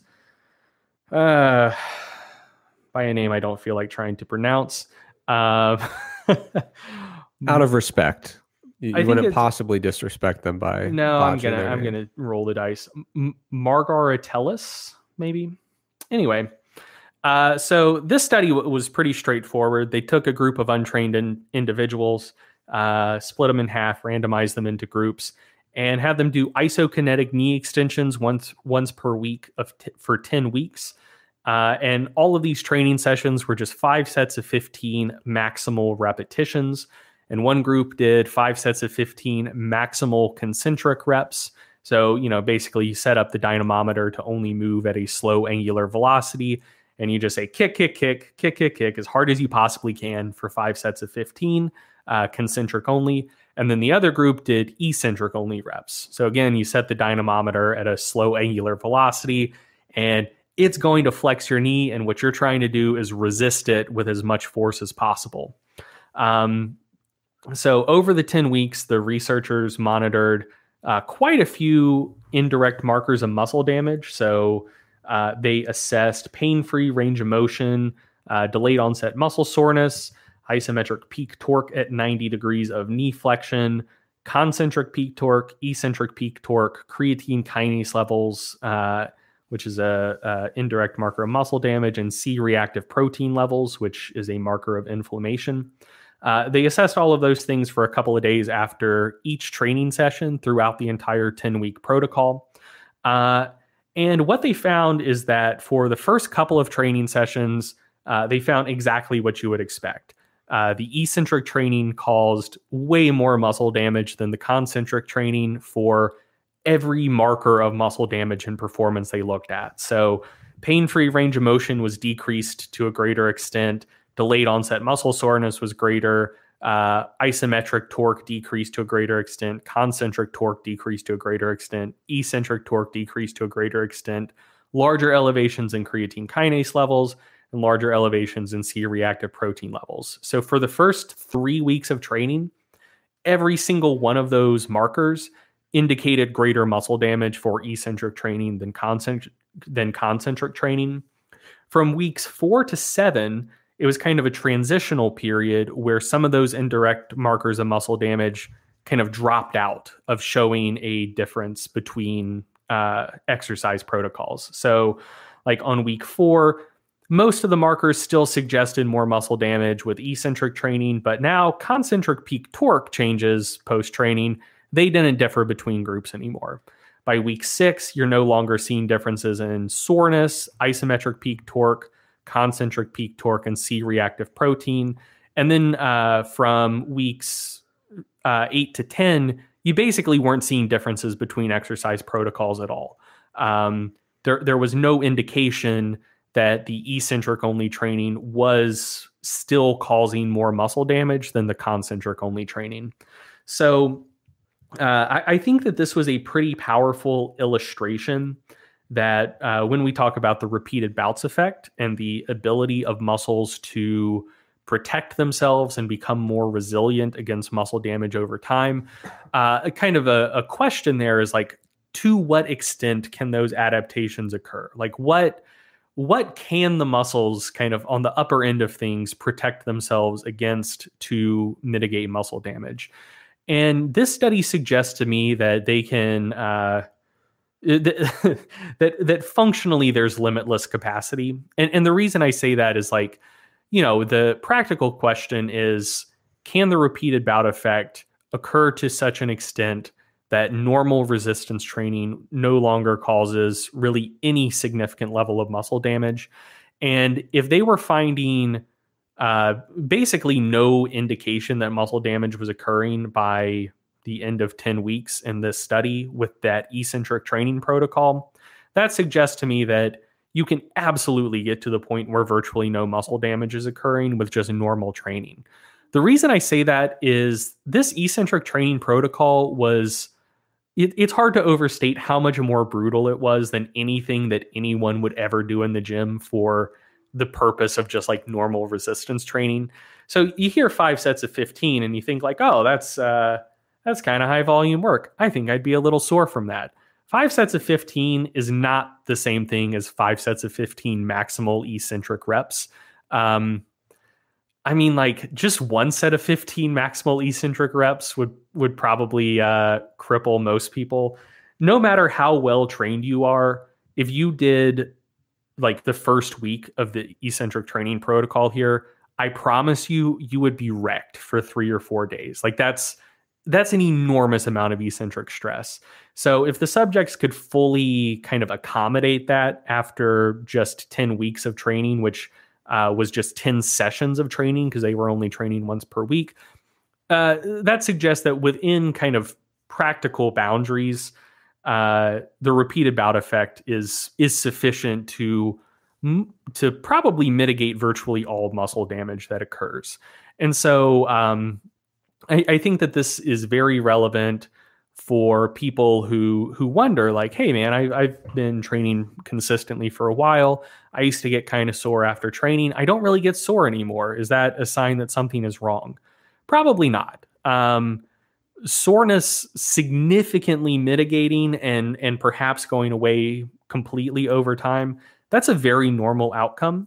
And it's perfectly fine. There's no strong evidence that soreness is particularly predictive of training outcomes. So, that is a normal thing to expect, and you shouldn't be concerned about it. Conversely, you may be wondering, like, hey, if the subjects here in this study were basically mitigating all muscle damage after 10 weeks of training, why do I still get sore if I've been training consistently for a while? And I think probably the main contributor is just exercise variety or training variety. You're changing rep ranges, you're changing exercise, you're maybe changing range of motion and how you're executing reps, etc. And repeated bout effect related adaptations are both general and specific. So if you are someone who's reasonably well trained in a particular style of training and you do workout with a different style of training, you have some general protective adaptations such that you will probably be less sore following that training session than a completely untrained person would be.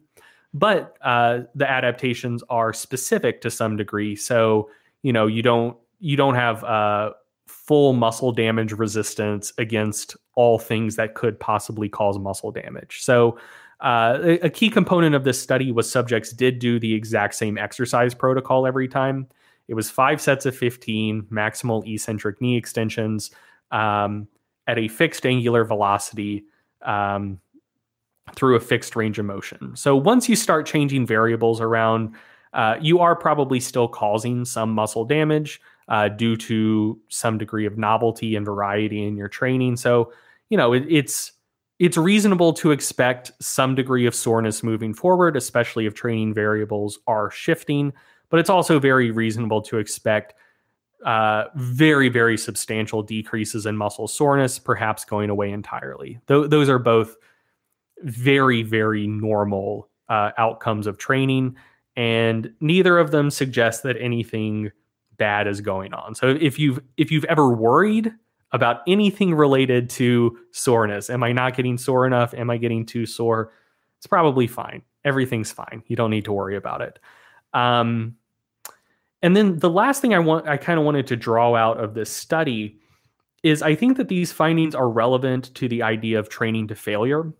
So one of the ideas that I think people have falsely gotten about me is that I'm against training to failure, that I'm an anti-failure crusader. And like, I'm not. So I have argued multiple times and will continue to do so that you don't need to train to failure every set to maximize the per set hypertrophy outcomes. If you're acquainted with the quote unquote effective reps model of hypertrophy, I've argued against that. I don't think that the evidence substantiates it, and I think that there's a pretty reasonable amount of evidence against it. But the statement of I don't think you need to go to failure all the time to maximize hypertrophy is not the same as I am against training to failure. And in fact, I do most of my training to failure, not for squat, bench, deadlift, but for basically everything else, largely because I think it idiot-proofs training. I don't want to have to think about my level of effort when I'm exercising. I think if I'm trying to think like, okay, what is the perfect submaximal amount of effort to exert to minimize the fatigue accumulated in this set, but maximize the hypertrophic adaptation in this set? I don't know. Some people maybe are into that. I'm fucking not. I'm going to think about it a little bit for my core lifts. For everything else, I just want to turn my brain off and lift stuff. Like, I like lifting stuff and making myself tired. Those are some of the things I love about training. So I just don't want to have to think about it too hard. I think that training to failure largely idiot proofs your training, and when I'm training, I am an idiot. Now, is that failure, or is it like volitional failure without digging into like my absolute top gear? That's like failure. Okay. It depends on the lift. Like I don't like being pinned by squats. Right. Interesting. Yeah, it's not my favorite thing, but for, I don't know, like dumbbell press, I'm just going to press until like I can't actually get the weights up anymore. And then I say, oh, well, I guess I'm done. No more reps. Yeah. Tricep extensions, same thing. Just keep going. Once I can't lock it out, I'm just going to bring the bar to my chest, close grip, press it up. So yeah, I mean, like failure. So yeah, and one of the, because I just want to say I went back into your lifting videos, and when you claimed to go to failure, I actually found that you had 7 reps left in the tank. Oh, we're not doing this. Okay. Oh man. Yeah. So people who are like actually anti-failure training, the biggest argument they'll bring up is that there's plenty of research. It's not even worth citing individual studies. There is a robust and flourishing body of evidence showing that when you train to failure, it causes larger decrements in performance pre to post training, and requires longer to recover from an exercise session than doing kind of non-failure training that's equated for reps or total volume load. And so, people will argue that like the cost benefit calculus doesn't make sense here. If you can get just as much muscle growth not training to failure, but when you train to failure, you're causing more fatigue, you're taking longer to recover, and you're not really getting anything in return, that constitutes a strong reason to not go to failure in training and to advocate against really ever training to failure. But I don't go that far. And some of the findings from this study and, prior to the study being published, just my own experience constituted reasons why I don't necessarily buy that argument. So, if people can acclimate to 5 sets of 15 of maximal eccentric reps, I think people can fucking acclimate to training to failure, such that like if you do a study and you this kind of drifts off your point you made about muscle protein synthesis research. If you put people through unaccustomed exercise they're not used to, it's causing a lot of muscle damage. Maybe MPS isn't necessarily representative. I think the same thing applies to research looking at how different training variables impact muscle damage and fatigue and recovery from training, where if you're putting someone through an unaccustomed exercise protocol, their post-exercise response to that may not necessarily be representative of how their post-exercise response would look if they trained in that manner for a matter of weeks or months. And that's been my experience with failure training. Like if I've been doing a highly specific block of powerlifting stuff with really no accessory work, and not doing basically any training to failure, then like, when I toss in some skull crushers and just like really push myself to the limits, my triceps are going to be fucked for 3 or 4 days after that.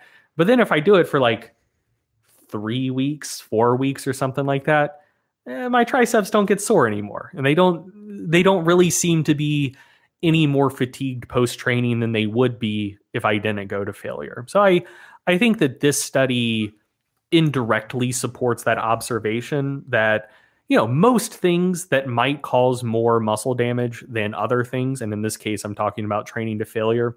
I think if you do those things, whatever they are, for not even that extended of a period of time, but like, 4, 5, 6, 7, 8 workouts, I think eventually your body just adapts to it. You acclimate.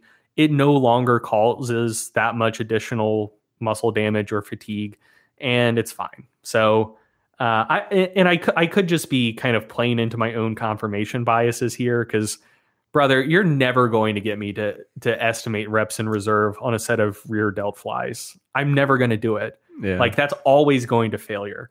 And if I'm wrong, if that's suboptimal, I don't fucking care, because I am never going to tell you my RPE for a set of delt raises. It's always 10. It's only ever going to be 10. I'm not going to stop that shy of failure, and you can't make me. And that's the point. That's what mass is all about. It's about finding things that reinforce my biases. And then if someone disagrees with me, I threaten to fight them. Yeah. You can take the dumbbells out of my completely fatigued RPE 10 hands. If you try to make me stop earlier, you're gonna have a dumbbell hurtling at your head from across the gym, and I will have no remorse. And that's an evidence-based perspective. Anyway, $21 a month. It's the lowest prices of the year. Sign up now. Yeah. So just to confirm your point, you talked about the repeated bout effect being, specific to the type of training to an extent. Dude, this is insane. So bicep curls are a staple in my training. They just are.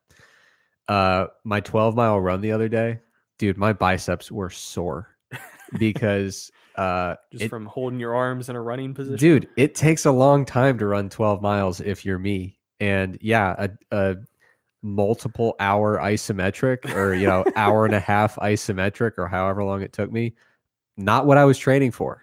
Not at all. And I was pretty stunned at how sore my biceps were, but I assume I'll adapt to that as well. Dude, you know what always gets me? What? So when I haven't played basketball for a while, and I go out and get a pretty good run in, one of the things that gets the most sore for me is my neck. Yeah. Because I have kind of a big neck. I don't really do any neck training. I should. I don't really like neck training, but I want to have a huge neck. Yeah. Anyway, first world problems. But anyway, so I don't really do any neck training. And when I go out and play basketball, just from changing directions, jumping, landing kind of hard, there's isometric forces trying to pull my head out of alignment that, I'm resisting in real time. And, so dude, yeah, my neck extensors always get so sore if I play basketball when I haven't in a while. I think that's kind of conceptually similar, just like soreness in a muscle that you wouldn't expect. Yeah. All right. So it seems like we covered a lot of stuff there, but we are really just scratching the surface when it comes to mass. If you subscribe to mass, you do get access to the entire archive, and we are now entering our 6th year of content this upcoming January. So we're finishing up currently volume 5, moving on to volume 6. Each issue, it comes out every single month, has 9 to 10 pieces of content.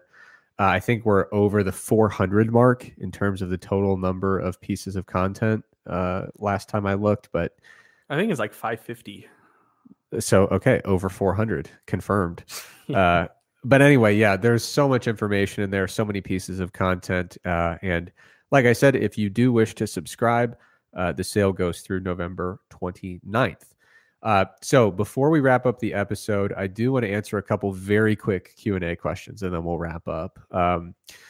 So the first one is from Marcus. The question is, do I have any concerns about upper limits for soy intake? Do I have any issues with getting, a pretty substantial amount of your protein coming from soy? And the question asks, up to 1.6 or 2.2 grams per kilogram, all coming from soy protein. Usually when people ask this question, they have two concerns that are somewhat related. The first concern is about the potentially estrogenic side effects related to soy isoflavones. And then people wonder, is there potentially going to be some kind of feminizing impact from this estrogenic stuff? And then secondarily, and then the second opposite concern is, of course, will it make my dick too hard? Correct. Yeah. The secondary concern related to that is, will it impact hypertrophy? To some extent. Yeah. Never mind. Sorry. So anyway, it's a question that comes up a lot, and What's really Will it make my interesting, whole body too turgid? correct. The thing that is interesting about this is that I see a lot of answers that are extremely definitive one way or the other, and I kind of uh, aim for the middle ground a little bit. So here's what I can say, and I'll post some links in the description of today's show. Great study by our friend Cody Hahn, who's a Stronger by Science coach. He did a ton of really great work when he was working on his PhD out at Auburn. Their lab does some really fascinating stuff. But they were looking at different types of protein supplementation, and in this case, I think the title kind of gives it away. The paper's called "Soy Protein Supplementation is Not Androgenic or Estrogenic in College-Aged Men When Combined with Resistance Exercise Training." So even at doses up to about 80 grams per day of soy protein, they did not observe any estrogenic effects that would be physiologically meaningful. There's also a meta-analysis of 15 randomized controlled trials that I'm aware of, indicating that soy protein supplementation had no significant effect on total testosterone, free testosterone, or sex hormone binding globulin. And within those RCTs, the soy protein content was typically between 10 and 70 grams of soy protein, and the isoflavone content, which is what people are largely focused on, was between like 60 to 240 milligrams. So based on that, a lot of people say there's absolutely no connection there. Under no circumstance could there be a concern or should it be a consideration whatsoever. I'm not quite prepared to go that far, just because like we've talked about this in various places, but I tend to be more of an empiricist. I like empirical arguments more than trying to rationalize my way to an argument. So when I can lean on empirical data, I much prefer to. I feel more comfortable with it. So I feel extremely comfortable that with doses up to like 80 grams a day of soy protein, I really don't have concerns, especially if the isoflavone content of that soy protein product is staying within that range I mentioned. There are a couple case studies that have been published. Case studies, you take them with a grain of salt, but people who are consuming up to like 360 milligrams of soy isoflavones per day for like 6 to 12 months at a time, where they have noted some adverse effects that could be considered a bit estrogenic in nature, or kind of linked to these estrogenic concerns. So there are case studies out there, and you can put whatever stock you want into those, but up to like 80 grams a day, I feel extremely confident. And then when it comes to the hypertrophy stuff, I mentioned that study previously, looking at hypertrophy over the course of a 12-week resistance training program. The vegan group who was supplementing with soy protein had extremely similar training adaptations in terms of hypertrophy. So leg lean mass, whole muscle cross-sectional area, muscle fiber cross-sectional area, strength, all those training adaptations were quite similar. And they were getting 0.8 grams per kilogram per day purely from soy protein. It did, just based on their weights, I think it ended up being at like 57 or 58 grams a day. So just from an empirical perspective, I feel extremely comfortable, that up to 80 grams a day, or, up to like half of your protein for the day coming purely from soy, simply doesn't seem to be an issue for any concerns within this kind of umbrella of topics. When you start doubling those numbers, I simply don't know. I don't know if you have a strong opinion on that, but I like to be more guided by empirical evidence when possible. And this just kind of seems to be where it ends in controlled trials, is with doses up around 80 grams a day. Here's what I have a strong opinion about. So a couple of times friends have come over and I've been making little treats. Okay. You know this story, you were here. So making some little treats, like fried chicken, either chicken wings or like little like popcorn chicken or whatever. And then for vegetarian and vegan friends, some similarly either battered or breaded and fried and then sauced soy puffs. Yes. And I gotta say, this is coming from a completely inveterate omnivore that loves meat. I like it. It's good.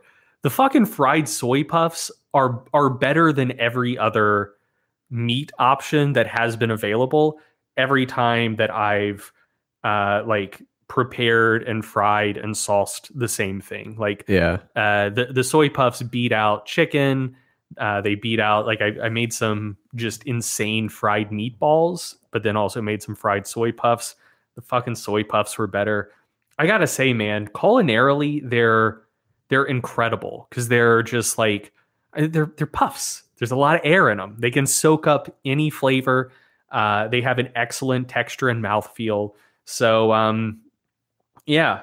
My only strong opinion about soy is that if you're an omnivore and you're a foodie and you have some vegetarian or vegan friends coming over and you're like, like, I don't know what sort of meat substitute or meat alternative to have.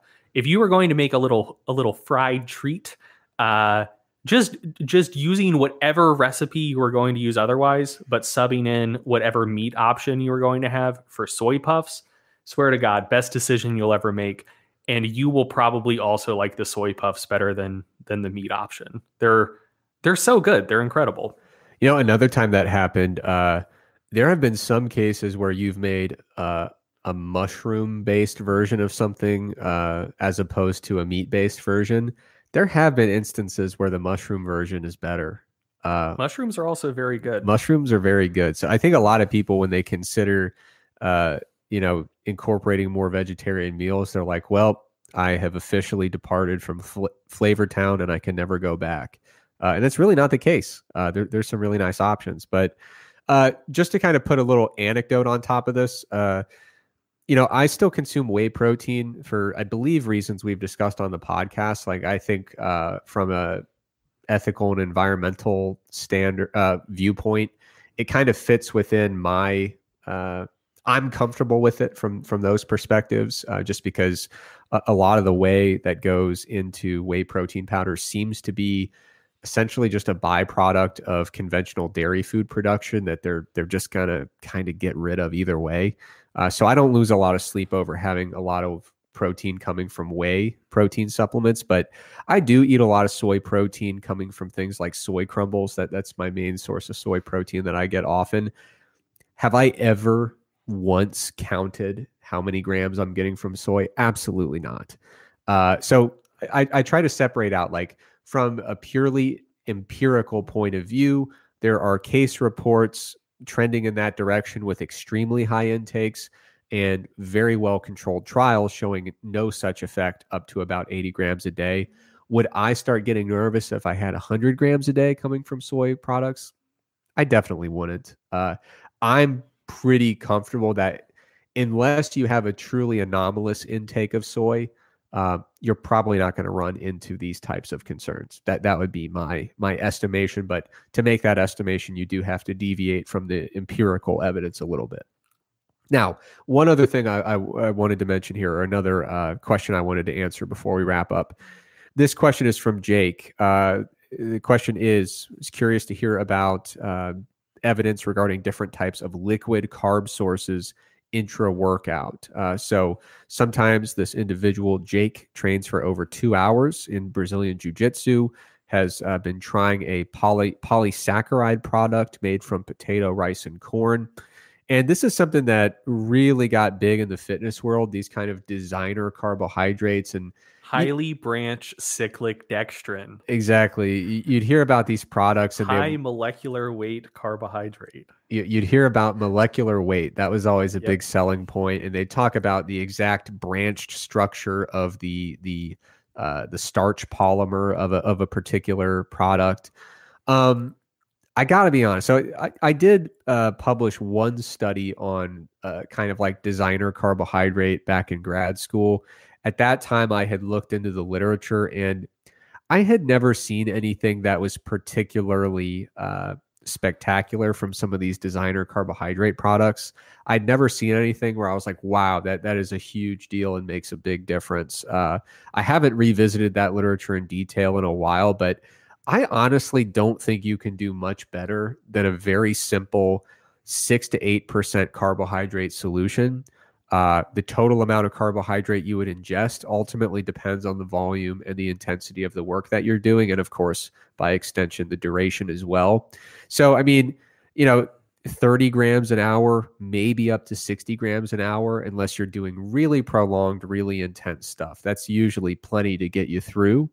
And when it comes to, like I said, a 6 to 8% carbohydrate solution as a beverage, I think, if you're only having like 30 grams per hour, the exact source of carbohydrate doesn't really seem to matter that much.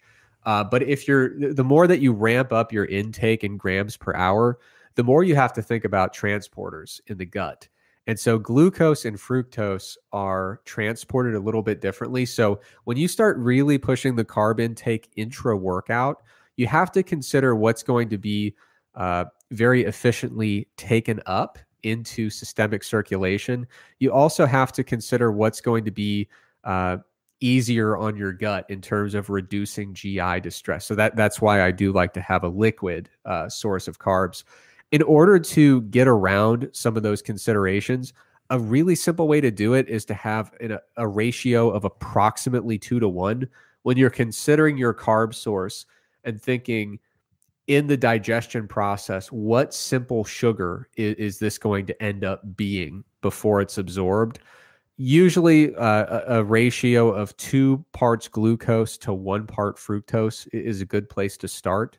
And so what I mentioned here, 6 to 8% carbohydrate, approximately 2-to-1 ratio of glucose to fructose, you're going to find similar stuff in pretty much any commercial sports beverage that isn't like the special 0 or low carb version. So if you were to just get like a regular Gatorade or Powerade or whatever is big these days, it's probably going to be pretty close to fitting these criteria. And this is pretty much what the evidence would push you towards. So for me personally, I know it doesn't sound very interesting or sophisticated or nuanced, but like if I was going to do some stuff that needed some intra-workout carb, I'd probably grab a Gatorade. And I think there's probably a reason why, like in high level sport, that is a very common way to go with it. Have you looked into any of the research suggesting that if you consume highly branched cyclic dextrin during your workout, the increased gains you're going to experience will be, quote, nothing less than shocking? No. Where was that published? T Nation. Okay. On the Plasma sales page. So whenever I think about this stuff, I always think about the T Nation sales campaign when they launched Plasma, their reactive pump supplement. So let's just read from these research findings that they published on their sales page.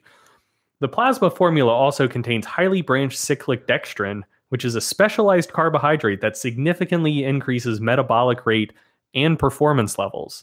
Research shows that highly branched cyclic dextrin benefits athletes in these powerful ways: increases VO2 max and time to exhaustion in elite swimmers, makes intense exercise actually feel easier, decreases stress hormone levels following exhaustive exercise, provides rapid hydration and nutrient loading without increasing gastric emptying time, and increases endurance to fatigue by 27% over glucose supplementation, and doesn't spike insulin in comparison.